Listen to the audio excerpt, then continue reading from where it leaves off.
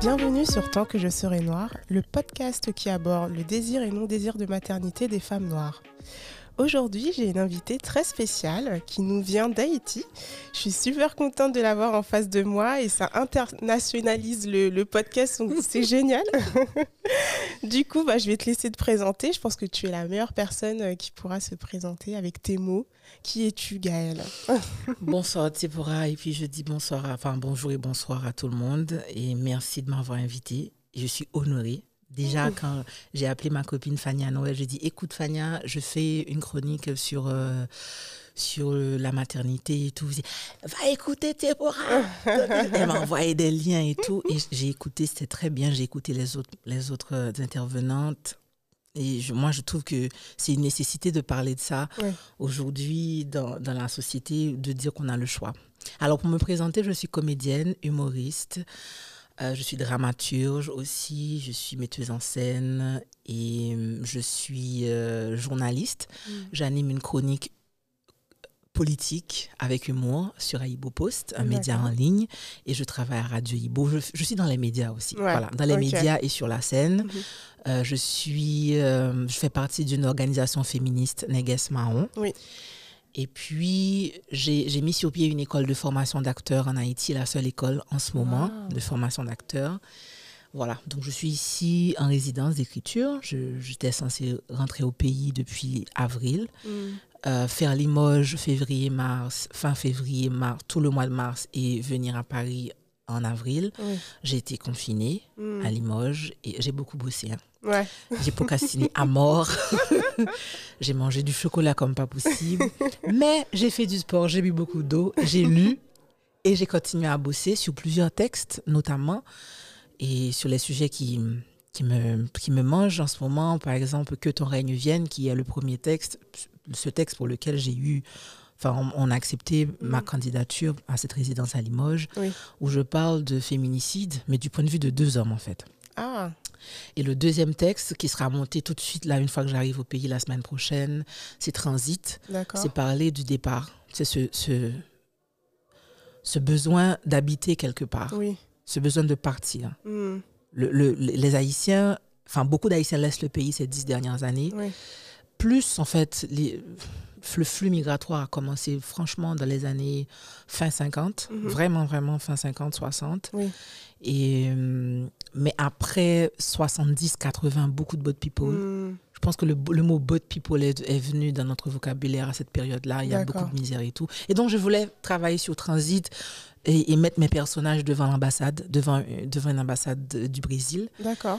Et parce qu'en fait, ils tentent beaucoup le Sud en ce moment-là. C'est hyper compliqué d'aller aux États-Unis, au Canada, comme autrefois. Donc, les Haïtiens tendent vers le Sud, vers cette langue qu'on ne connaît pas, quoi. Ouais. Vers cette langue, vers le portugais. Oui. Le Brésil, c'est portugais. Ouais. Oui, c'est le portugais, vers l'espagnol. Oui. Et c'est quand même bizarre parce qu'on est très isolé sur le plan linguistique. Ça, c'est intéressant pour moi dans ce texte. Oui. On parle français et à côté, en République dominicaine, on parle espagnol. La Jamaïque parle l'anglais. On est vraiment très isolés.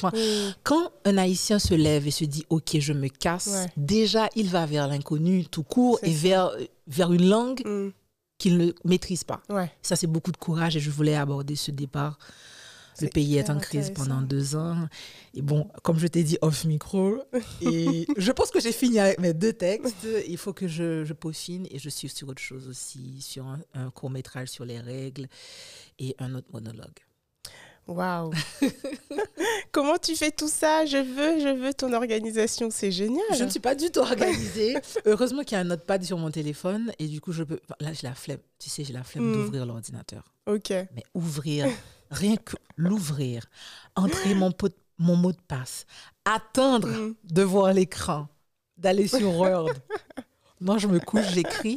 Et tu sais, des fois, j'écris plein de choses et j'envoie ça par mail. Je m'envoie ça par mail, j'ouvre ça sur mon ordinateur. Ouais. Et je trouve que j'ai beaucoup de choses et je me couche et j'écris. Donc, je ne suis pas du tout organisée, du tout. Mais je suis beaucoup dans la spontanéité. Quand je veux dire quelque chose, je le dis. Ça sort et ça vient facilement. Ouais. C'est super intéressant. En tout cas, on va peut-être en parler tout au long de l'entretien, mais déjà, bravo pour tout ce que tu fais. Merci. Alors, on va faire un petit saut dans le temps. Donc, tu as parlé d'Haïti. Donc, toi, tu es né en 87. 87. Et du coup, comment c'était ton enfance à Haïti? J'ai eu une belle enfance. J'ai eu des parents mariés, unis, traditionnels, quoi. D'accord. Une famille assez spéciale dans la mesure où mon père est réalisateur. Il a fait du cinéma dans le temps. Et ma mère, magnifique, je pense qu'elle est responsable de ce que je suis aujourd'hui dans la mesure où elle ne m'a pas imposé des choses, quoi. Je pense que mon papa, par exemple, me pressionne plus pour avoir des enfants que ma maman. Oui. Et ma maman me laisse... En fait, ma mère est en train de m'observer, quoi. C'est comme... J'ai pas eu le choix. Enfin, j'ai pas pu faire... J'ai pas pu choisir. J'ai pas pu faire... En fait, elle voit que j'ose des choses. Oui. Et même si elle n'aurait pas pu les faire, mais elle aime bien que je tente. Elle aime bien... Ah non, j'adore. Que tu te mettes pas de barrière, en fait. Oui, mais ça, je te dis là, c'est pas un débat que j'ai avec elle. Hein, je le sens. Ouais. Dans son silence, dans cette manière complice de me laisser partir vers l'avant. Ramasser ma jupe et passer mon chemin. Quoi. Elle aime bien ça. Je vois qu'elle aime bien ça. Et du coup, j'ai été chez les sœurs. D'accord. Il faut que j'en parle. Oui, quand même.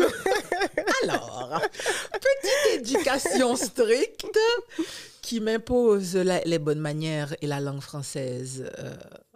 Vraiment, c'était l'horreur. Ah non, on me punissait pour parler le français et tout. C'est les choses qui m'ont marqué chez les sœurs. Et en même temps aussi, chez les sœurs, j'ai connu la sororité avec les filles. On n'était que des filles. Ouais. Et mes meilleures amies étaient avec moi chez les sœurs, jusqu'à aujourd'hui. C'est-à-dire que, ouais, mes meilleures amies, il faut qu'on arrête de dire que les femmes ne peuvent pas être amies. Oh oui, j'aime mieux être amie avec un gars, blablabla. Non, non, non. Moi, j'ai des copines, moi, j'ai des filles extraordinaires. On s'engueule, on s'aime, on est là l'une pour l'autre. J'ai Laurie, Vanessa Laurie, j'ai Pascal, j'ai ces filles-là, elles sont dans ma vie, mais depuis plus de 10 ans. Wow. Et vous êtes soudés, quoi. Oui. Et ça a commencé depuis qu'on était à l'école, surtout avec Laurie. Ouais. Parce que, et ça, à chaque fois qu'on me dit que les filles ne peuvent pas s'entendre, je revois toute cette organisation quand on était chez les sœurs, de cette manière. En fait, les êtres humains, c'est compliqué. Que vous soyez un groupe de filles ou de garçons, c'est compliqué. Il y a les enjeux, les intérêts, pour faire un comité de classe, pour organiser quelque chose. On ne fait pas tous les mêmes choses. Effectivement. C'est-à-dire qu'on ne va pas me dire que les filles ne peuvent pas se mettre ensemble. On a fait de belles choses chez les sœurs. Outre l'éducation catho qu'on me donne et qui m'a un peu isolée par rapport à ce que j'étais comme haïtienne, comme peuple. Je pense que les écoles en Haïti, catholiques ou pas, isolent les petits Haïtiens de ce qu'ils sont en fait. C'est-à-dire il y a un gros silence sur le vaudou, il y a un gros silence sur cette culture, sur le folklore. Je pense que les filles, nous dansons à l'école, nous faisons des choses dans ce folklore, mais pas trop, tu vois. Tu peux faire du théâtre, mais... Pas trop s'exprimer. Oui, être dans ce truc du vaudou, pas trop. Moi, il y a Antigone. Ouais. Il y a Félix Morisseau-Leroy qui a adapté Antigone en créole. D'accord. Le gars. Il a transposé les réalités, toutes les divinités d'Antigone en français. On a mis, c'est du vaudou et c'était trop bien. Et il y a là, je l'ai monté, ça fait 3 ans, je l'ai monté avec une troupe. Enfin, je dirigeais la troupe de l'école il y a 3 ou 4 ans, je pense. Et les filles ont joué Antigone. Wow. Et la sœur, elle a vu, il y avait du vaudou sur la scène, les jeux et tout. Elle me dit, j'aime la pièce, je trouve qu'elle est bien, la pièce, mais tu sais. Tu sais. Je dis, mais je sais quoi. Je sais quoi, sœur Yvose. Je n'ai pas de problème. Je sais que c'est de l'art, mais... J'adore, elle ne veut pas le dire, mais voilà. Ouais, tu vois. Et j'ai dit, mais c'est important d'en parler parce que c'est notre culture. C'est clair. Je suis contente que c'est une école catholique qui s'occupe de l'éducation des enfants, mais en même temps, ne serait-ce que pour les informer de ce que c'est. Qu'ils le sachent, en fait. Qu'on le sache. On ne sait même pas ce que c'est qu'un vévé. Les enfants voient le vévé, mais en fait, on ne sait pas. Peut-être pour l'expliquer aux auditrices, auditeurs. Alors, le vévé, c'est un symbole. Et par exemple, là, derrière ma veste, il y a Erzuli. Ouais. Je pense que c'est Freda. Non. Bah, dommage pour ceux qui sont pas sur la vidéo. Venez sur YouTube. Waouh, c'est super beau. Non, c'est pas Freda, c'est Dantor. Ok. C'est Dantor, oui, c'est Dantor. Et là, c'est mon tatouage, c'est l'Egba. Waouh, c'est hyper beau. Oui, et en fait, c'est les symboles pour les divinités et c'est très beau. Mais avant une cérémonie, on les trace par terre avec de la poudre. C'est bien fait, c'est artistique. Ouais. Il y a beaucoup de stylistes qui ont récupéré ça, qui ont fait des sacs, qui ont fait plein de choses avec ça. Mais est-ce que ça a été reconnu ou c'est de la réappropriation moi, je pense que c'est les deux parce que les artistes qui vont vers ça, je pense souvent, pour moi, les artistes que il y a quelque chose vrai qui va vers ça aussi. Oui. Après, on récupère ça parce que c'est quelque chose à nous qu'on ne trouve pas ailleurs. Oui. Bon, oui, on trouverait ça, on trouve ailleurs. Disons qu'il y a le vaudou au Bénin, par exemple, parce qu'on est. Mais Haïti, c'est une partie de l'Afrique de l'Ouest qu'on a transportée. Donc, je pense qu'on peut trouver plein de similitudes dans les choses, mais c'est quand même extraordinaire. Ça a traversé le temps, je ne vais pas dire intact, mais ça a résisté. Oui. Ça a résisté à la colonisation, ça a résisté aux occupations, notamment l'occupation américaine qui a vraiment fait le gros bordel entre 1915 et 1934. Les Américains, franchement. Donc, ils ont bien bossé. Ils ont fait la guerre, vraiment, ils ont fait la guerre aux Ougans. Ils sont venus évangéliser. Putain, les gars, ils sont venus, ils nous ont donné la Bible, ils ont pris la terre. Ah non, c'est n'importe quoi. Et du coup, il y a quelque chose chez les auteurs, chez les stylistes, chez les artistes, c'est un truc qui va vers ça. Et pour d'autres, tu peux voir que c'est pas très sincère, tu vois, c'est un truc mais pour beaucoup, ça reste quand même très on se retrouve là. En tout cas, moi en tant qu'artiste, je trouve que dans le vaudou, il y a des divinités femmes. So excuse me. Tu prends. Il y a plein, mais vraiment au même niveau quoi, c'est ça que tu vois, il y a Erzuli, il y a Ogou, il y a vraiment quelque chose qui est très très bien équilibré. Ouais. Et elles sont fortes. Il y a les prêtres vaudous et des prêtresses vaudous. Oui. Ça veut dire qu'il y a un Ougan et une Mambo. Que tu retrouves nulle part ailleurs. Oui, ça me fait du bien d'avoir une religion. Et c'est encore plus... le vaudou, c'est plus que de la religion. C'est une manière de vivre. Oui, c'est une façon de vivre. Il y a tout plein de codes à respecter. C'est une vision du monde aussi. C'est ça, ouais. Voilà. C'est super beau. Et du coup, comment c'était pour toi de vivre parce que c'est comme une sorte de... C'est comme être schizophrène, entre guillemets, parce que tu es entre deux mondes. Est-ce que tu avais quand même le lien, par exemple, tes parents, est-ce qu'ils étaient plutôt ancrés C'est grave. Là, mon père ne me parle plus parce que je me suis tatouée. Ah oui. Ah oui. Ah oui. Il est très fâché que j'ai fait le tatouage de l'Egba. Ah ouais. Alors que l'Egba, j'aime beaucoup. Alors, l'Egba, c'est le dieu des barrières. C'est lui qui laisse passer. Ok. Et j'aime bien la philosophie de l'Egba. J'aime beaucoup, beaucoup. Et en ce moment, je suis très proche de ça. Je me pose plein de questions et je me dis pourquoi pas. Oui. Pourquoi pas savoir ce qui se passe? Pourquoi pas me renseigner? Pourquoi pas ne pas faire ce que les bonnes sœurs auraient, mais dans un cours d'histoire? Je me dirais que c'est légitime. C'est clair, c'est votre histoire, c'est vous, ça fait partie de vous en fait. Ça fait partie de nous, oui.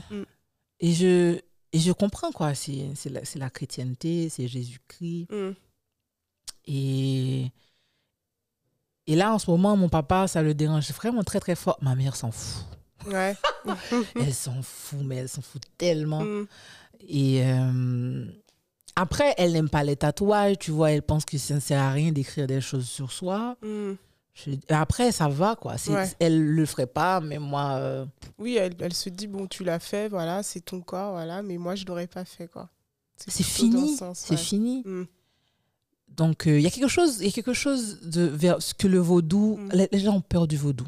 Ouais. Les Haïtiens ont très peur du vaudou. Donc, il y a Jésus-Christ, il y a Dieu, l'univers, il y a l'enfer. Il faut éviter l'enfer. Et le vaudou, pour eux, pour plein d'Haïtiens, malheureusement, c'est le diable. Et ça, c'est un héritage colonial. C'est clair. C'est ancré, du coup, dans leur tête. C'est ancré. Après, la vérité, c'est qu'il y a plein d'Haïtiens qui disent qu'ils font pas de vaudou, mais quand ça ne va pas, qu'ils vont voir un prêtre. Tu vois, c'est des choses, c'est des pratiques clandestines. On sait bien. Parce qu'en même temps, tu t'imagines que tu interpelles le Dieu, il se manifeste sur quelqu'un. C'est concret, donc tu peux parler avec Erzuli, tu invoques ton Dieu. Par exemple, aujourd'hui, c'est le jour de Ogou. Le mercredi, c'est pour Ogou. Tu interpelles Ogou et le gars, il arrive. C'est la force, c'est le feu. Et puis en fait, ce qui est intéressant, et c'est pour ça aussi que je pense que depuis un moment, le vaudou m'intéresse. Oui. Je suis venue je suis venue à Liège. Entre 2010 et 2016, j'ai beaucoup voyagé. J'ai beaucoup bossé dans le Conservatoire Royal de Liège. Et en fait, on a travaillé sur l'ethnodrame, théâtre et rituel. Et on est revenu sur ces choses-là, sur les travaux de Jerzy Gotowski. On est resté beaucoup sur ce que Franck Fouché disait sur le théâtre et comme espace théâtral. Et quand, par exemple, dans le Honfort, l'espace où on fait, où les pratiques en vaudou fêtes, dansent, il y a beaucoup de danse aussi. C'est trop beau. Attends, mais tu vas célébrer un des dieux et tu vas danser. Et la danse vaudou, et les rites sont très, très, très beaux. Dès que le gars, il tape sur le tambour, ça y est. Tu ne réponds plus de toi. C'est bon, là. T'es parti, quoi. Oui, et que tu sois catho, ça te touche. Ça te touche, justement. Et donc, Franck Fouché parlait de cet espace théâtral, le Honfort, déjà le lieu. Et c'est souvent, alors, en principe, les gens sont disposés en cercle. Oui. Et il y a le potomitan au milieu. Et il y a toutes les couleurs. Les couleurs correspondent au dieu. Enfin, chaque dieu a sa couleur, chaque divinité a sa couleur. Oui. Et par exemple, Ogou, c'est le rouge. Tu vois, et puis chaque a sa manifestation. C'est-à-dire que quand Ogou vient, il gueule, il est fâché, il est en colère. Et ça, pour quelqu'un qui étudie ça du point de vue artistique, c'est un personnage, quoi. C'est-à-dire que sur la scène, si un comédien fait Ogou, fait celui qui est possédé par Ogou, je pense que tous les gens dans la salle sauront que c'est Ogou. Tous les gens, dès que ça vient, et puis ça boit du clairin, de l'alcool, tout le monde sait que c'est Ogou. Quand c'est Erzuli, tout le monde sait. Quand c'est Guédé, tout le monde sait. Alors, il y a des dieux qui sont des divinités qui sont plus compliquées, qu'on connaît moins, en fait. D'accord. Il y a quand même plus de 200. Hein. Ah oui, quand même. Ah ouais.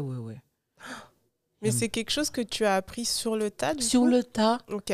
Sur le tas. Je suis curieuse, quoi. J'ai été chercher,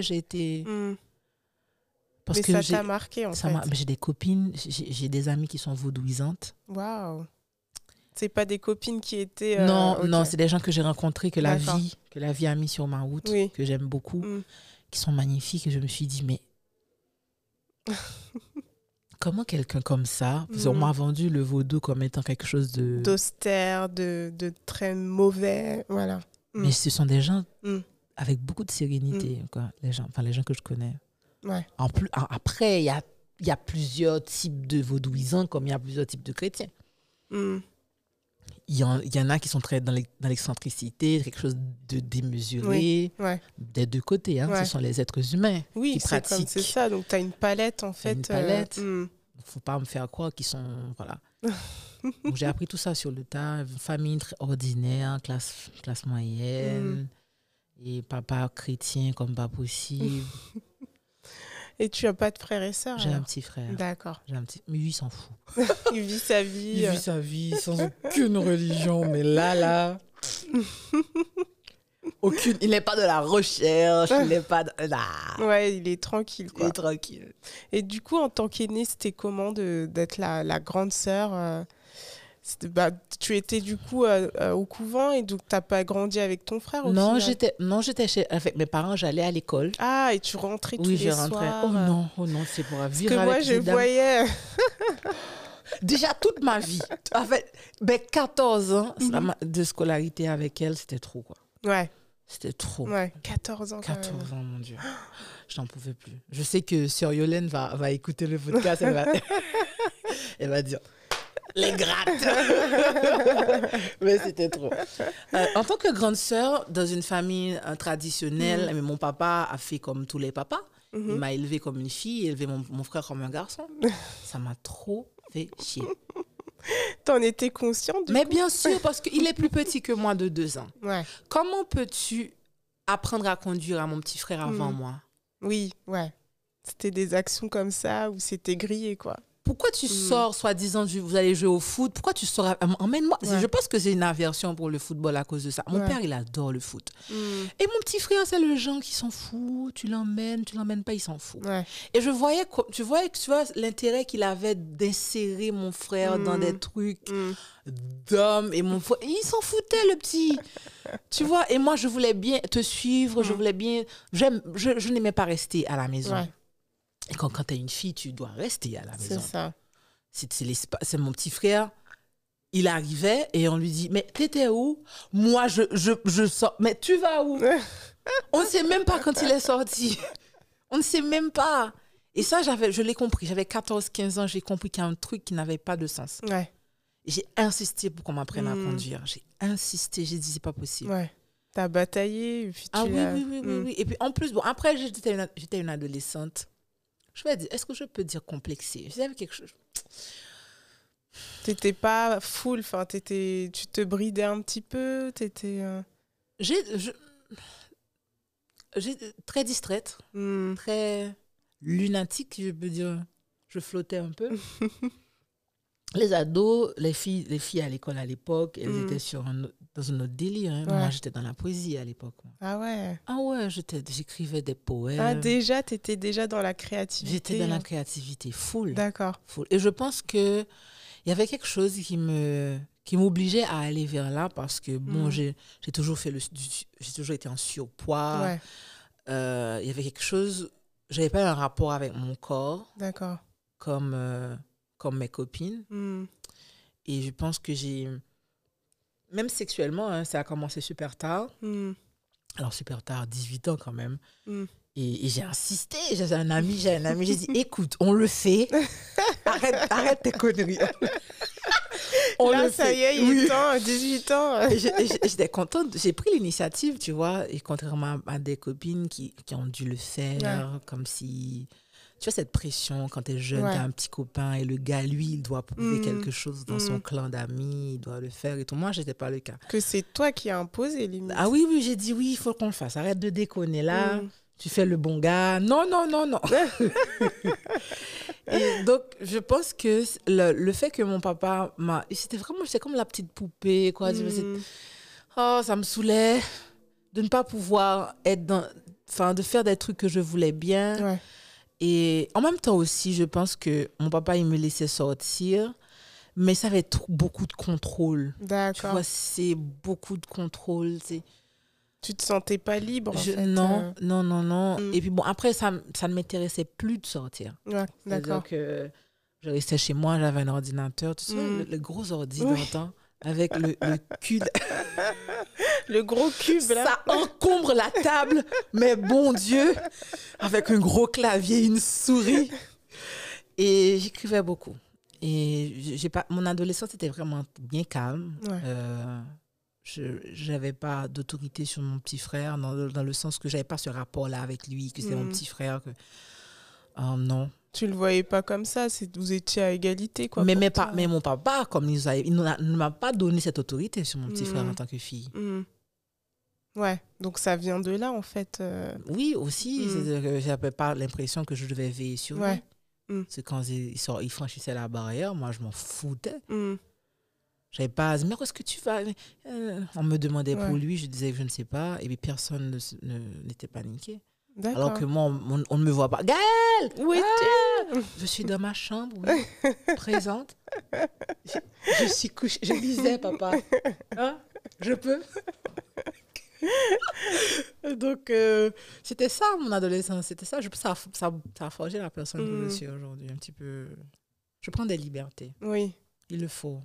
Mais c'est intéressant parce que du coup, tu as réussi quand même, enfin, je veux dire, qui l'eût cru que en ayant étudié, tu vois, avec des sœurs, en ayant un papa un peu strict, que tu sois là, artiste, tu vois, à faire ce que tu veux, voyager où tu veux, c'est beau quand même. Oui, je suis contente. Franchement. Je suis très contente parce que déjà, mon père, il faisait un truc, c'est qu'il mettait mon petit frère dans ses films et pas moi.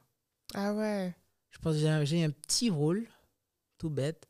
Il me dit, oui, mais toi, t'es une fille, tu fais un truc spécial, je vais t'écrire un scénario. I was like, Daddy, please. Et je pense que j'ai commencé à faire du théâtre parce qu'il y avait une grosse frustration en ce sens-là. J'ai commencé à faire du théâtre parce qu'il y avait une sœur, une directrice sur My Rose, qui est à Paris et que je dois voir avant de rentrer. Au moins lui parler.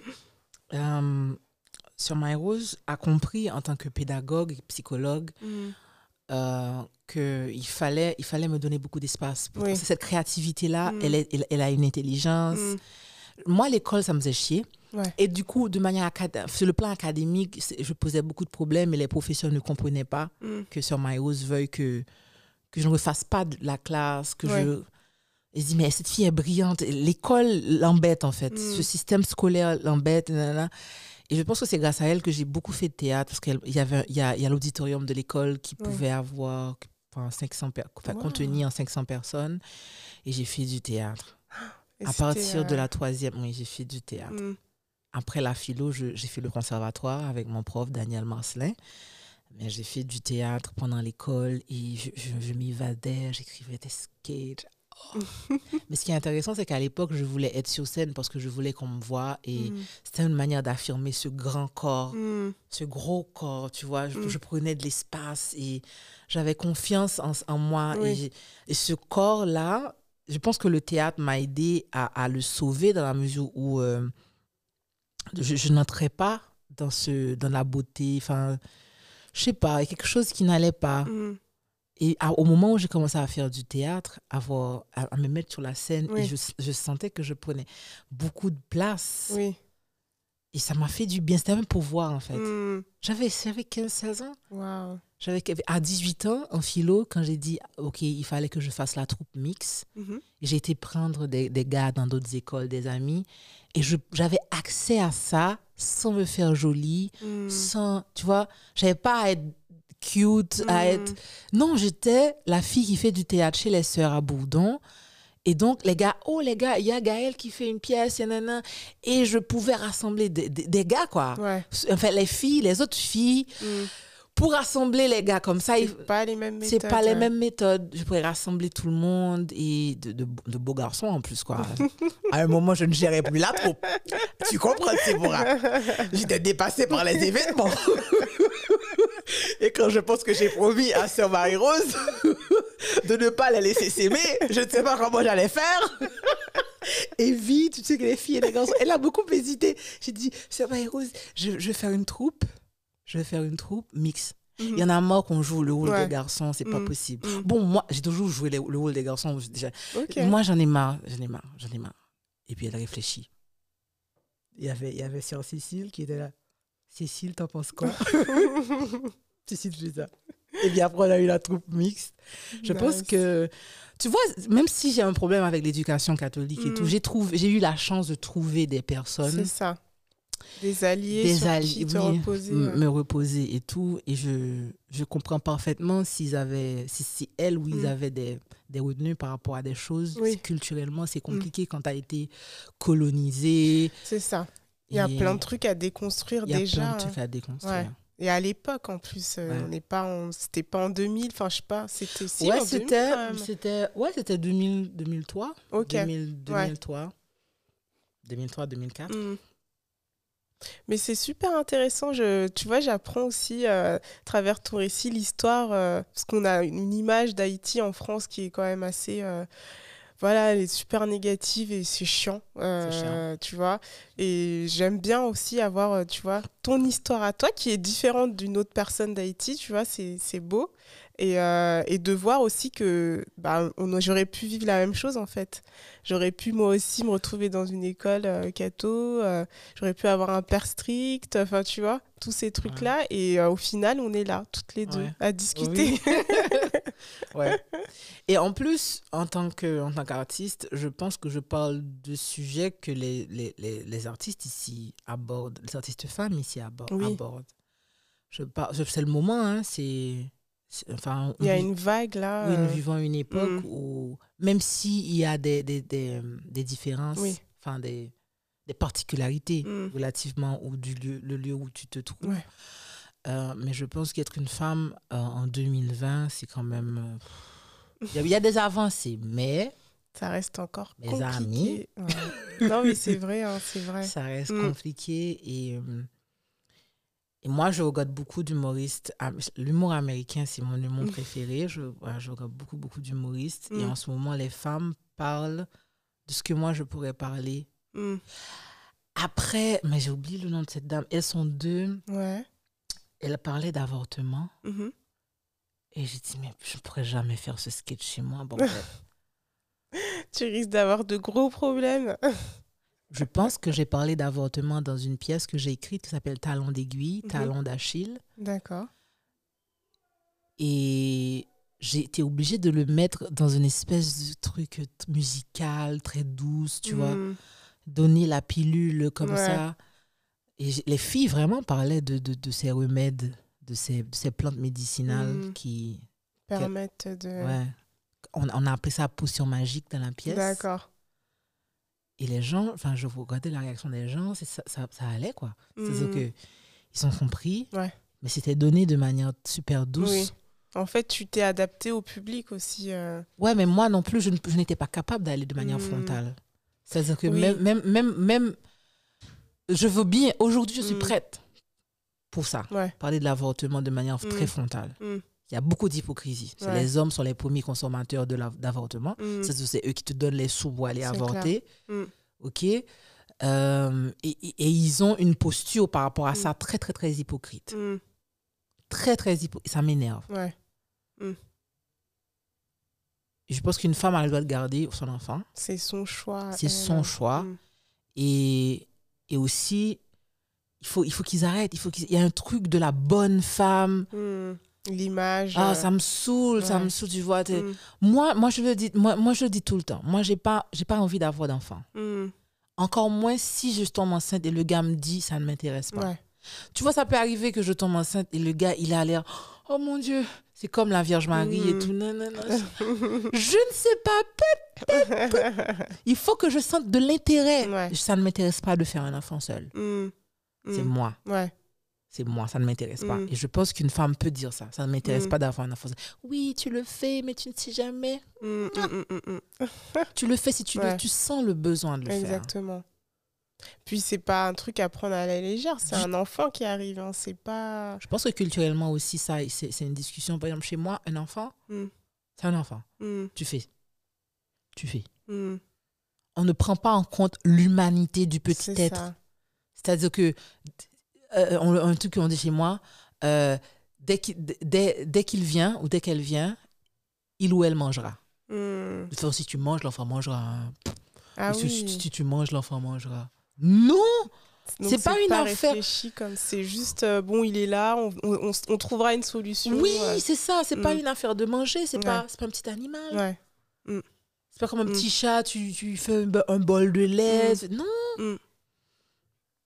Et ça, tu l'entends souvent, du coup? Ah oui, là, je me dis... Il y a mon père qui me dit, fais l'enfant. Et en vrai, on verra. Donne-moi. Donne-le-moi. Donne-le-moi. Quand je lui tends l'enfant comme je lui aurais tendu le téléphone. Attends que tu élèves mon gosse, papy? Non. Attends. Non. Et ça, c'est quelque chose... C'est un truc que tu dois donner. C'est comme un devoir de maison. Mais tu vois, c'est intéressant parce que du coup, donc, tu abordes ton non-désir de maternité. C'est assumé. Oui, c'est assumé. Tu n'as pas honte à en parler. Et ta famille, du coup, bah, là, ton papa, lui, je pense qu'il voudrait que tu en aies, du coup. Mais en plus, tu es l'aîné, tu es une femme. Il pense que je fais mon intéressant. Il dit que je suis moderne. J'ai dit, papy, la pilule, on l'a inventée, ça fait un bon moment. Hein.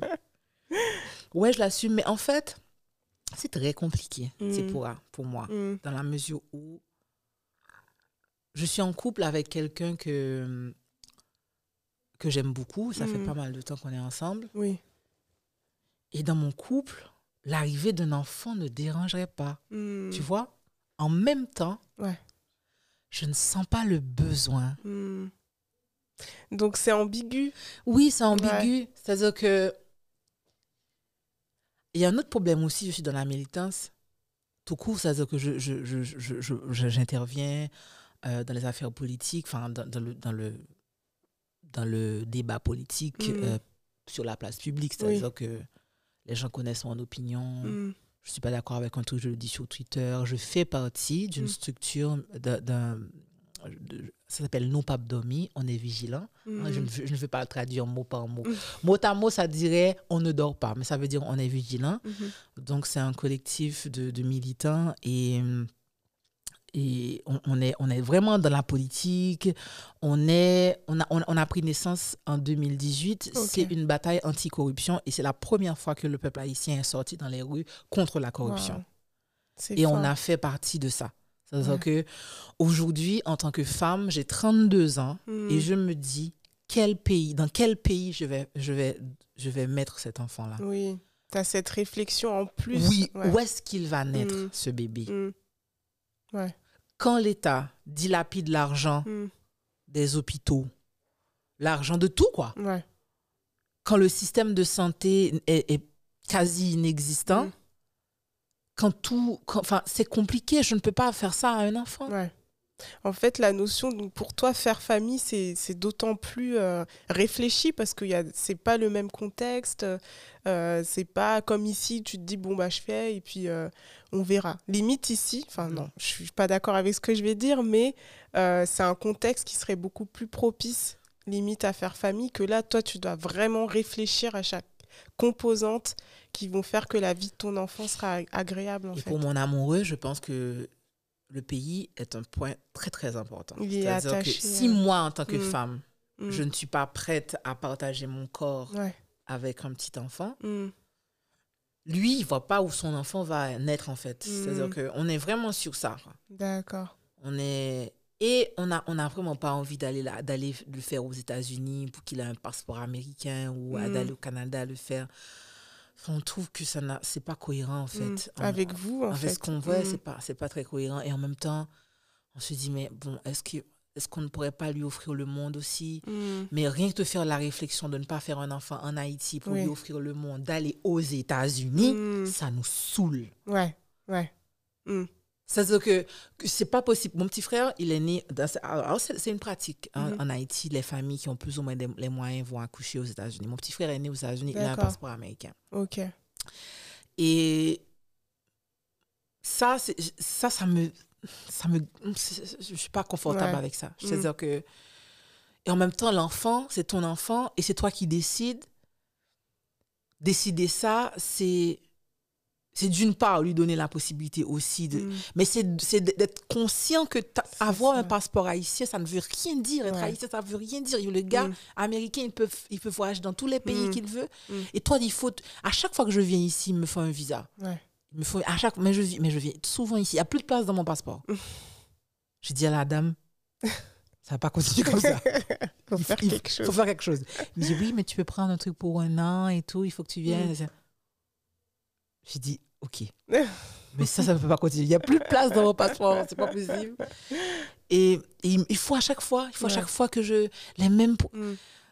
Et ça prouve que tu vis dans un pays qui n'est pas pris en compte ailleurs. Tu as une image dans les yeux des gens. Ça m'embête. Ouais. Et d'aller faire un enfant ailleurs, c'est vraiment dire, OK, c'est vrai. Et je participe de ça. Ouais. Donc, t'es tiraillée, en fait. Je suis tiraillée quand même. Je me dis, mais est-ce que je dis, tu sais, si l'ailleurs, c'est le Ghana ou le Mali. Moi, je dis, l'ailleurs, en fait, ce qui arrive, c'est qu'on a cette vision américaine ou européenne, tu vois, de la réussite, ce truc. Ouvrir sur le monde, en fait, quand je te le dis, c'est vraiment Canada, États-Unis, France. C'est pas le Ghana. Ouais. En tout cas, pas dans l'imaginaire collectif, quoi. Déjà, on nous a coupé de l'Afrique tranquillement. C'est-à-dire qu'aujourd'hui, si tu mets 3 visas, tu mets un visa pour un pays de l'Afrique, un visa pour la Chine, un visa pour les États-Unis, ils vont tous courir sur le visa pour les États-Unis. Ouais. Le rêve américain, on nous a vendu surtout en Haïti, liquide, ça doit être en poudre, tout. Sous toutes les formes. Sous toutes les formes. Et donc, voilà, donc faire un enfant, c'est extrêmement compliqué dans ma tête. Et quand je regarde ma belle-mère, quand je regarde mon papa, c'est pas compliqué dans leur tête. Ouais. En tout cas, eux, ils ont le schéma, c'est simple comme bonjour. C'est pas compliqué. Même pour l'école, tu vois, j'ai pas envie de mettre mes enfants dans une école religieuse. Tu veux pas répéter le même schéma, en fait. Quelle école?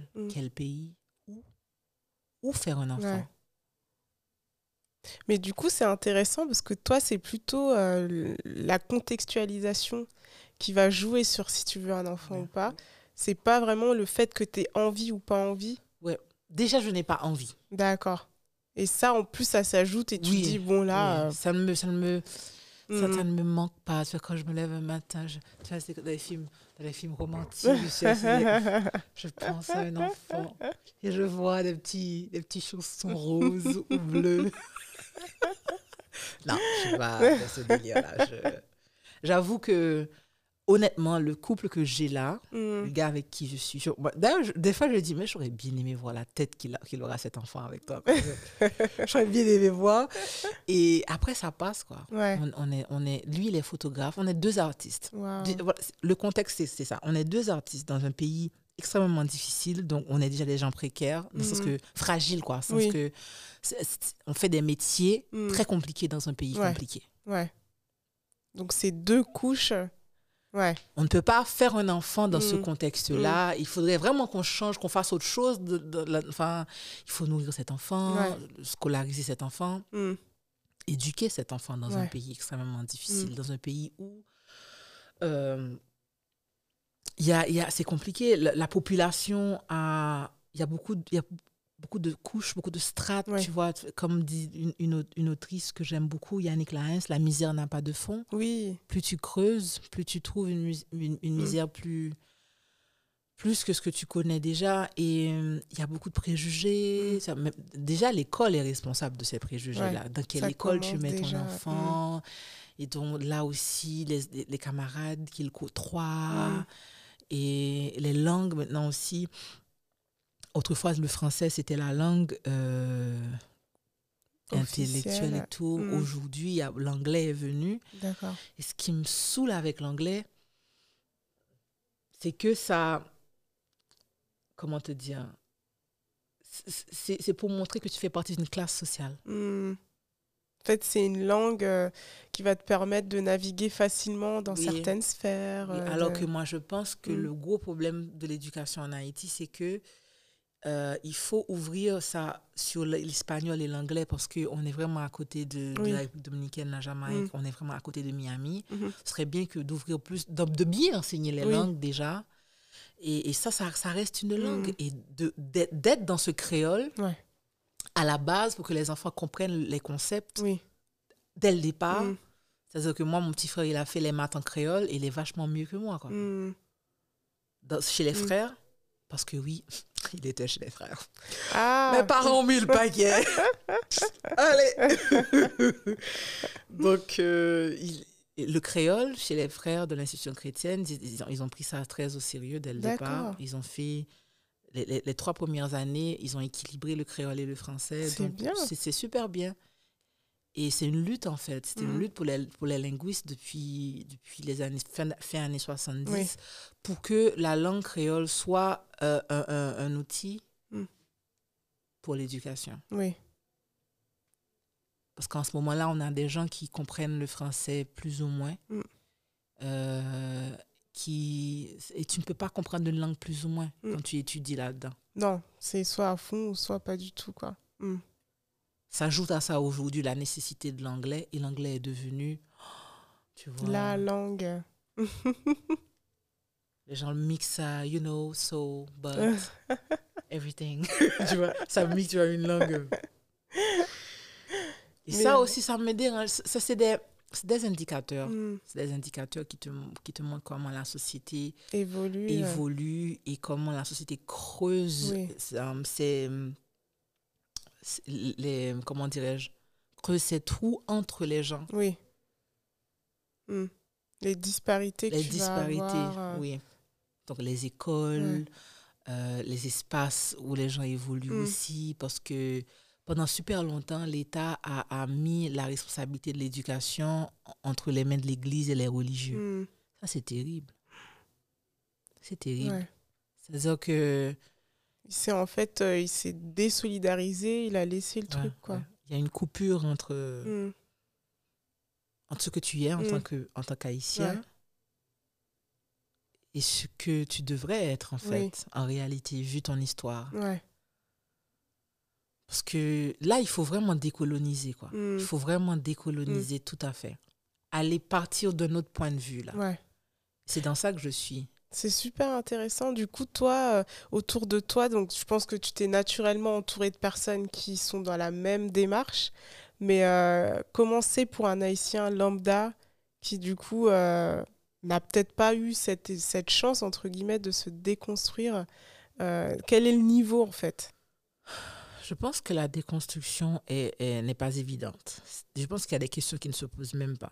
La question de se déconstruire ne se pose même pas, dans la mesure où, si la personne n'est pas une artiste ou un intellectuel qui est dans la recherche, je pense que ce sont ces gens-là qui sont dans la déconstruction. Après, tu peux avoir le vaudouisant qui, le gars ou la dame... né de parents vaudouisants, grandit dans un péristyle, va à l'université, donc apporte a une valeur ajoutée, apporte celle qu'elle est ou celui qu'il est dans la discussion, dans l'espace universitaire. Et ça. Mais nous, chrétiens, avec beaucoup de préjugés, tu vois, parce que il y a beaucoup de disparités, quoi. Je pense que la question de déconstruction ne se pose pas pour le citoyen lambda. D'accord. Artiste, intellectuel. Ouais. Et du coup, là, je bifurque sur les femmes de manière générale, parce que du coup, t'es très... Moi, alors, je comprends pas le créole, mais j'ai essayé d'écouter certains de tes sketchs. Et c'est vrai que y en a un sur la maternité, t'en as un sur le mariage. Comment c'est, parce que du coup, je suppose que ça reste une société assez sexiste, hein, même comme en France, en fait. C'est un peu partout. J'en connais pas des sociétés où tout est parfait et il y a une égalité parfaite. Mais comment c'est, du coup, de naviguer dans ce monde-là, tu vois, de porter une voix et de lancer des messages sans froisser, sans... Est-ce que tu as déjà eu des problèmes, par exemple, quand tu as fait tes sketchs j'ai eu, je pense que les semaines passées, ça fait un mois, depuis que j'ai parlé dans un podcast et j'ai dit, j'expliquais pourquoi les femmes font silence en cas d'agression et j'ai dit que j'ai fait silence, quelqu'un m'a agressé, c'est un personnage public. Ah, mince. Et ça a fait boum, tu vois, les gens me disent, mais pourquoi elle dit ça maintenant? Ouais, me too, quoi. Ouais, j'ai dit le nom de la personne et j'ai dit, c'est la première fois que je le répète et voilà ce qui s'est passé. Il a tenté de m'embrasser, c'était violent et pendant longtemps, j'étais dans le déni, quoi. Parce que pour assimiler le truc, je me disais que, bon, c'est pas ça. Je me culpabilisais, je n'aurais pas dû être là. Et tout, donc je ne voulais pas mettre le nom agression dessus. Et pendant longtemps, ça m'est resté, quoi. Et puis, c'est pas quelqu'un avec qui je les contacte, que je parle et tout. Donc, ça, j'ai eu vraiment des moments où les gens sur Internet, c'est pas rare, mais m'ont mis dans toutes leurs sauces. Tout, c'était violent. Wow. C'était violent, vraiment, vraiment. Et ouais, je pense que il y a plein de gens qui n'aiment pas le fait que j'ouvre ma gueule pour dire les choses. Et ça c'est bien. Hein? Oui. Bah, en fait, il faut briser, en fait. Mais c'est toi qui y vas, quoi. Ouais, tu permets d'ouvrir la voie à d'autres femmes, mais c'est toi qui es au front, du coup. Ouais. Et c'est compliqué. C'est compliqué. Après, c'est... comment te dire? C'est... Jusque-là, personnellement, j'ai pas eu d'attaque, j'ai pas eu de... Mais il y a beaucoup d'hypocrisie, tu vois. Tu as les gars qui t'approchent, tu vois, qui aiment bien ce que tu fais alors que c'est faux. Ouais. Qui prennent de la hauteur sur ça, qui font genre, comme s'ils savaient un peu plus sur le féminisme que toi. Tu vois, qui te demandent est-ce que tu as lu Bourdieu, est-ce que tu as... qui te testent et qui veulent t'expliquer. Oui, mais de quel courant féministe? Je suis comme, mais qu'est-ce que tu me dis là? Mais ok, pourquoi tu veux commencer par le courant féministe alors qu'en tant que femme, je vis ma réalité de femme d'une certaine manière? Pourquoi théoriser la chose alors que je vis? je vis l'inégalité, je vis... Pourquoi ça t'intéresse? Tu veux savoir au niveau intellectuel à quel niveau je suis? C'est ce qui va valider mon féminisme pour toi? C'est une bataille que je fais dans ma vie personnelle. C'est-à-dire que je me bats pour avoir ce droit de tatouer mon corps. Et c'est une lutte par rapport à mon papa qui est chrétien, qui sent qu'il a ce pouvoir sur mon corps en tant que papa et tout. Tu peux pas faire ça. Et en plus, cette histoire de vaudou, c'est qu'il décide pour toi encore. Et j'ai le droit de dire que je ne veux pas d'enfant. J'ai le droit de dire que je ne vais pas me marier. Mais je me bats à l'intérieur de ma vie personnelle déjà. C'est ça. Cette manière de développer les relations avec mes copines, avec les femmes en général. D'être dans ce risque, de ne pas être dans le slut shaming. C'est un effort que je fais. C'est un effort de prendre des reculs par rapport à des choses que je dis. Est-ce que je l'aurais dit si c'était un gars? C'est un travail que je fais sur moi. Pourquoi tu veux savoir si je suis... de quel courant? Si je suis libérale, si je suis... Calme-toi. Pour commencer, je suis féministe en Haïti, dans un pays de la Caraïbe. Mon féminisme ne ressemble pas au féminisme de Bell Hooks ou de Simone. Je suis en 2020, je vis en Haïti, dans un pays de la Caraïbe, et je fais partie d'une organisation qui s'appelle Négresses Marron. Alors, Négresses Marron, c'est les négresses qui ont fui comme les nègres marrons. Et c'est un concept assez fort, je veux dire. On se rebelle là. Et revenir aux négresses de la colonie qui se sont battues politiquement, quoi. Parce que l'avortement, c'était pour ne pas avoir des enfants dans la colonie. Elles s'occupaient d'aller empoisonner elles-mêmes. Le poison sortait des montagnes et allait sur la table du blanc. C'était pas comme ça. C'est que elles ont politiquement, elles ont contribué à ça. Elles ont pris les armes. Ça m'intéresse. Mon féminisme s'implique politiquement dans la vie politique. S'implique dans la vie politique. Mon féminisme s'implique dans la vie sociale. Qu'est-ce que je fais pour ma communauté? Mon féminisme, dans ma vie avec mon gars, il y a à quel moment j'ai compris qui était femme, qui était homme. Jamais on s'est posé cette question-là. C'est quand on décidait des choses, on le décidait parce qu'on a un couple. Et ça, c'est un effort. En 12 ans de relation, c'est un effort, c'est une construction.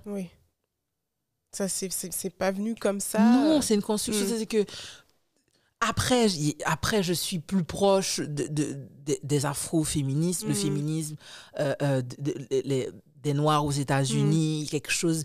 Mais après, c'est différent. Tu dois à un moment te recentrer vers ton... Oui, ce que je fais en Haïti, c'est quoi la particularité d'une féministe en Haïti? C'est clair.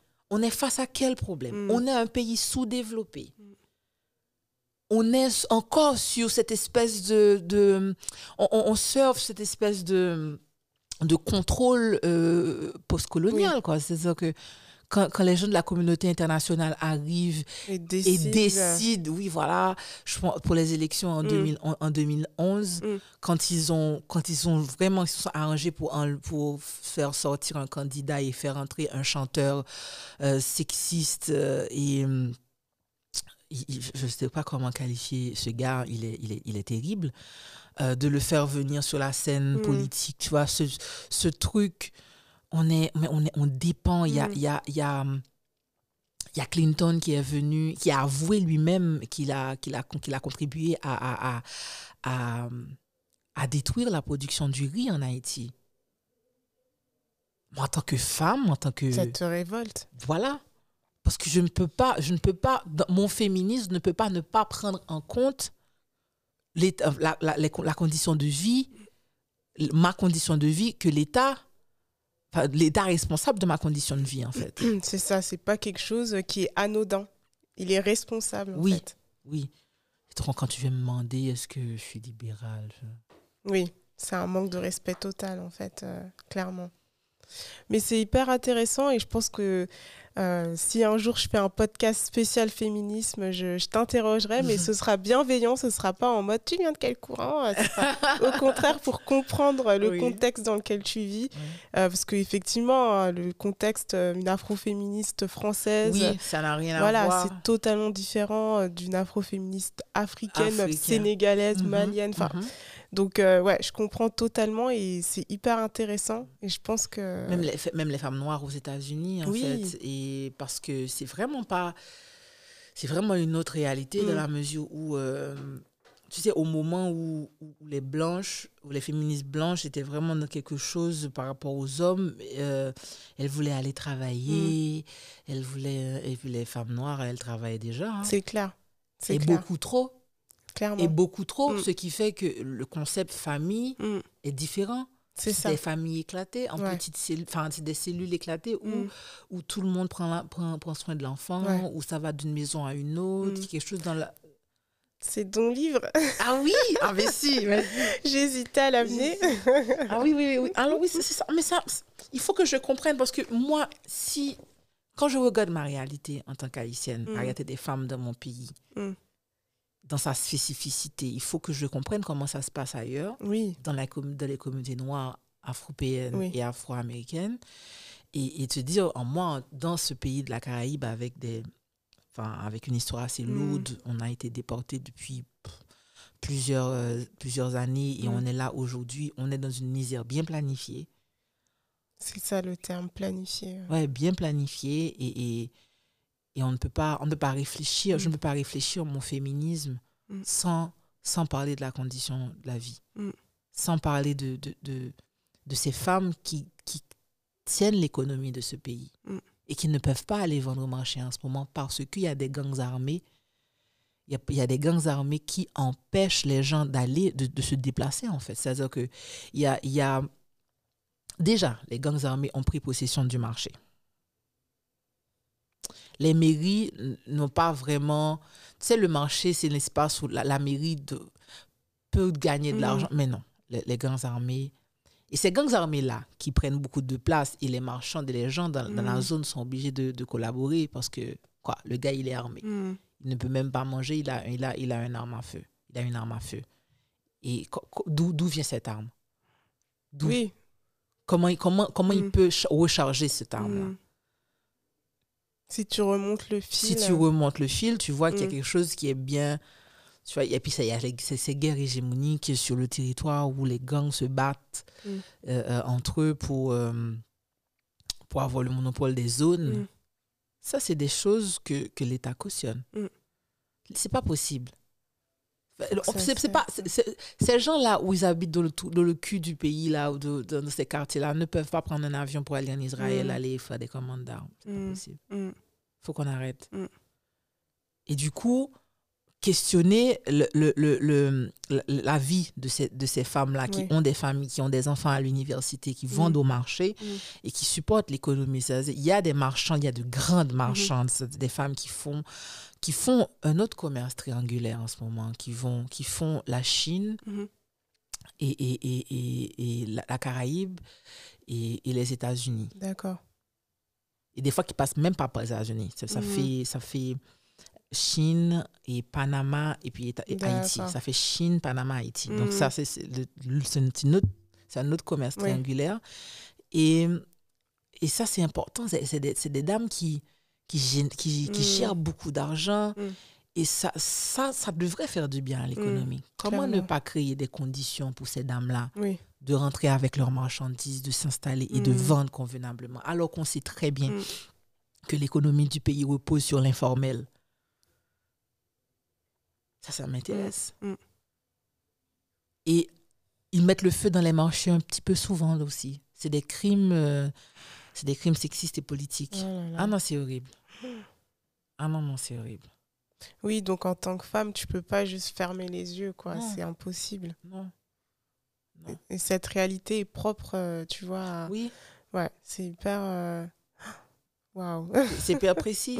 Dans les factories en Haïti, 64% sont les femmes. Et quand le gouvernement, en plein Covid, a dit oui, il fallait réouvrir les facs parce que la factorie, c'est les bourgeois.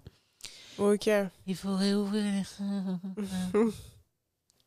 On ne sait pas dans quelles conditions les gens vont travailler. 64% de femmes qui pourraient mettre en danger leur famille. On n'a pas de problème, mais dans quelles conditions? C'est ça. Comment on va faire? Et donc, moi, je ne peux pas penser mon féminisme sans... Ouais, sans prendre en compte de ce contexte. Ouais, c'était hyper intéressant. Et tu vois, ça résume bien, parce que je pense que la question de désir, non-désir de maternité, tu vois, c'est lié à ton histoire au final. Oui. Tu vois, et c'est important. Dans quel pays l'enfant va naître, dans quel pays? Exactement. Qu'est-ce que je donne? Qu'est-ce que je donne? Je laisse en héritage. Exactement. Quand je pense que ce pays-là pour lequel je suis en train de me battre, et dans mes écritures en ce moment, il y a Haïti partout. Et je sais que c'est un pays... Ce que je voudrais dans ce pays-là, je ne le verrai pas avant 50 ans. Ouais. C'est pas possible. C'est pas possible. Même mes enfants ne verront pas ce pays dont je rêve. Je ne peux pas donner ça à mes enfants. Ils sont très bien là où ils sont là. Ils sont en train de jouer avec la barbe de Dieu. Ils sont sur les nuages. Ils sont en train de courir là-haut, là, tranquillement. Non, je les laisse tranquilles. J'aime beaucoup cette image. En tout cas, tu vois, je vais résumer comme ça maintenant quand on va me dire pourquoi tu n'as pas d'enfant. Ils sont bien là-haut avec la barbe de Dieu. Ils sont en train de jouer. Alors, la barbe à papa. C'est ça. Ah, mais tu sais que je note. C'est des idées que je note, moi. J'aime beaucoup les images comme ça. Du coup, on va devoir conclure. C'était hyper intéressant. Et peut-être que je te reverrai pour parler de féminisme. Parce que je pense que c'est un sujet super important et qu'il faut qu'on ait le prisme tu vois, de toutes les femmes, en fait. Pas que en France ou qu'aux États-Unis. Et avant de terminer, de t'abandonner, j'ai des petites questions tant que je serai noire. Je pense que tu es familière avec. J'espère que tu es prête. Ok. La première, alors c'est qui ta chanteuse afrodescendante préférée? J'en ai plein. Est-ce qu'on a le temps pour en avoir deux? Deux? Ok. Nina. Ouais. Est-ce que tu as un titre? On va le mettre. Four Colored. Il y a d'autres sites, mais Four Women, c'est pour ça? Je crois que c'est Four Colored Women. Ok, puis puis afro-descendante plus récente, quoi. Lauryn Hill. Nice. Lauryn Hill. Et en plus, ils ont fait un mix avec un morceau d'elle et Lauryn Hill. C'est vrai? Ils ont fait un mix. Ouais, les jolis, celle-là. Du coup, t'as vu la pièce qu'il y avait une pièce de théâtre dessus où c'était une comédie musicale, je sais plus. Sur Nina? De cette chanson, en fait, de ce texte. Non. Non? Non, j'ai pas vu. Après, les artistes chez moi, il y a une danseuse que j'adore beaucoup. Elle est magnifique. Elle dirige une compagnie de danse en Haïti qui s'appelle Expression, qui avait dansé ça dans son spectacle. Wow. Et je pense qu'il y a une autre artiste aussi qui aime beaucoup Nina. Et on a travaillé sur ce morceau dans un spectacle qu'on avait fait ensemble. Ok. Et on connaît bien Nina. Hein? Waouh. Ouais, bah oui. On connaît bien Nina. Super. Et ensuite, est-ce que tu as une actrice? Du coup, bah, on va dire, je veux dire, c'est ton corps de métier, c'est toi que tu connais tout ça, qui aborde en fait toutes ces questions de maternité avec classe ou très bien. Ça peut être une maman, ça peut être une femme qui n'a pas d'enfant, ça peut être une femme qui a une relation avec sa mère particulière.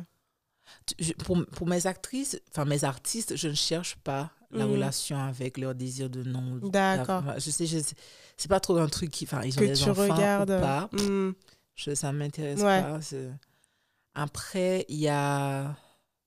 Non, il n'y a pas d'actrice, non. Qui te marque. Ou une actrice, du coup, si tu enlèves cette casquette, oui. qui te vient en esprit? Alors, bien entendu, il y a...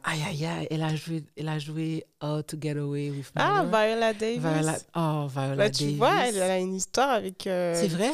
Elle ne voulait pas d'enfant. Enfin, en tout cas, elle n'a pas eu d'enfant pendant longtemps. Oui, c'est vrai, elle n'a pas eu d'enfant. Elle a adopté. C'est ça, tu vois. Elle a adopté. La personne que... J'aime deux, elles sont réalisatrices, en fait. D'accord. C'est Shonda Rhimes et Ava DuVernay. Nice. Ava. Ava. J'adore. Super choix. Et dernière question. Comment tu finirais cette phrase? Tant que je serai noire. Oh mon Dieu. Oh, wow.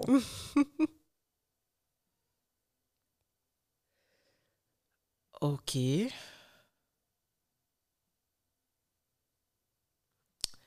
Tant que je serai noire, je continuerai toujours d'avancer vers mon soleil. Toujours. Waouh, c'est hyper beau. Merci. Ça te donne envie de faire une petite peinture, là, c'est super joli. Je pense que j'ai un texte où la fille avance, en fait. Elle avance vers son soleil. Wow. Elle avance vers ses eaux. Ah bah, si c'est un truc que tu peux partager, c'est un texte que toi, tu as rédigé? Oui, c'est un texte. Tu sais que, bon, en ce moment, pardon, je t'ai dit off micro que je suis en train d'écrire plein de trucs en même temps. Oui. C'est pas possible, Gaëlle, il faut... Je vais essayer de voir si je peux lire un extrait.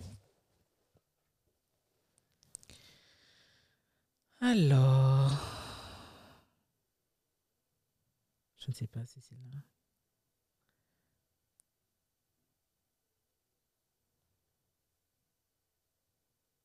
Attends.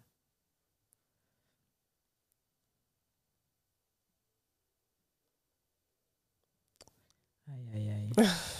Ok. Je pense que je vais pas trouver là où elle dit qu'elle prend sa jupe pour avancer. Ou sinon, tu me le partages et je l'ajouterai sur Instagram et en description. Alors, il y a un extrait de ce texte-là, où ça ne dit pas ce que je viens de dire là, mais c'est là-dedans. D'accord. Il y a un petit truc à trouver dans la solitude, entre soi-même et le vide. Cette musique, ce flottement, cet effarement, ce Big Bang où naît le doute, la colère légitime. La solitude a sa magie, son éclat, son amour propre. Wow. C'est une partie du texte. Merci beaucoup, ça conclut très bien cet épisode qui était génial. Alors, j'espère qu'il vous a plu à tous. Oui. Et merci. Alors, n'hésitez pas à liker, commenter, à vous abonner à la chaîne YouTube et puis à continuer le débat, la discussion sur Instagram. Merci beaucoup. Merci.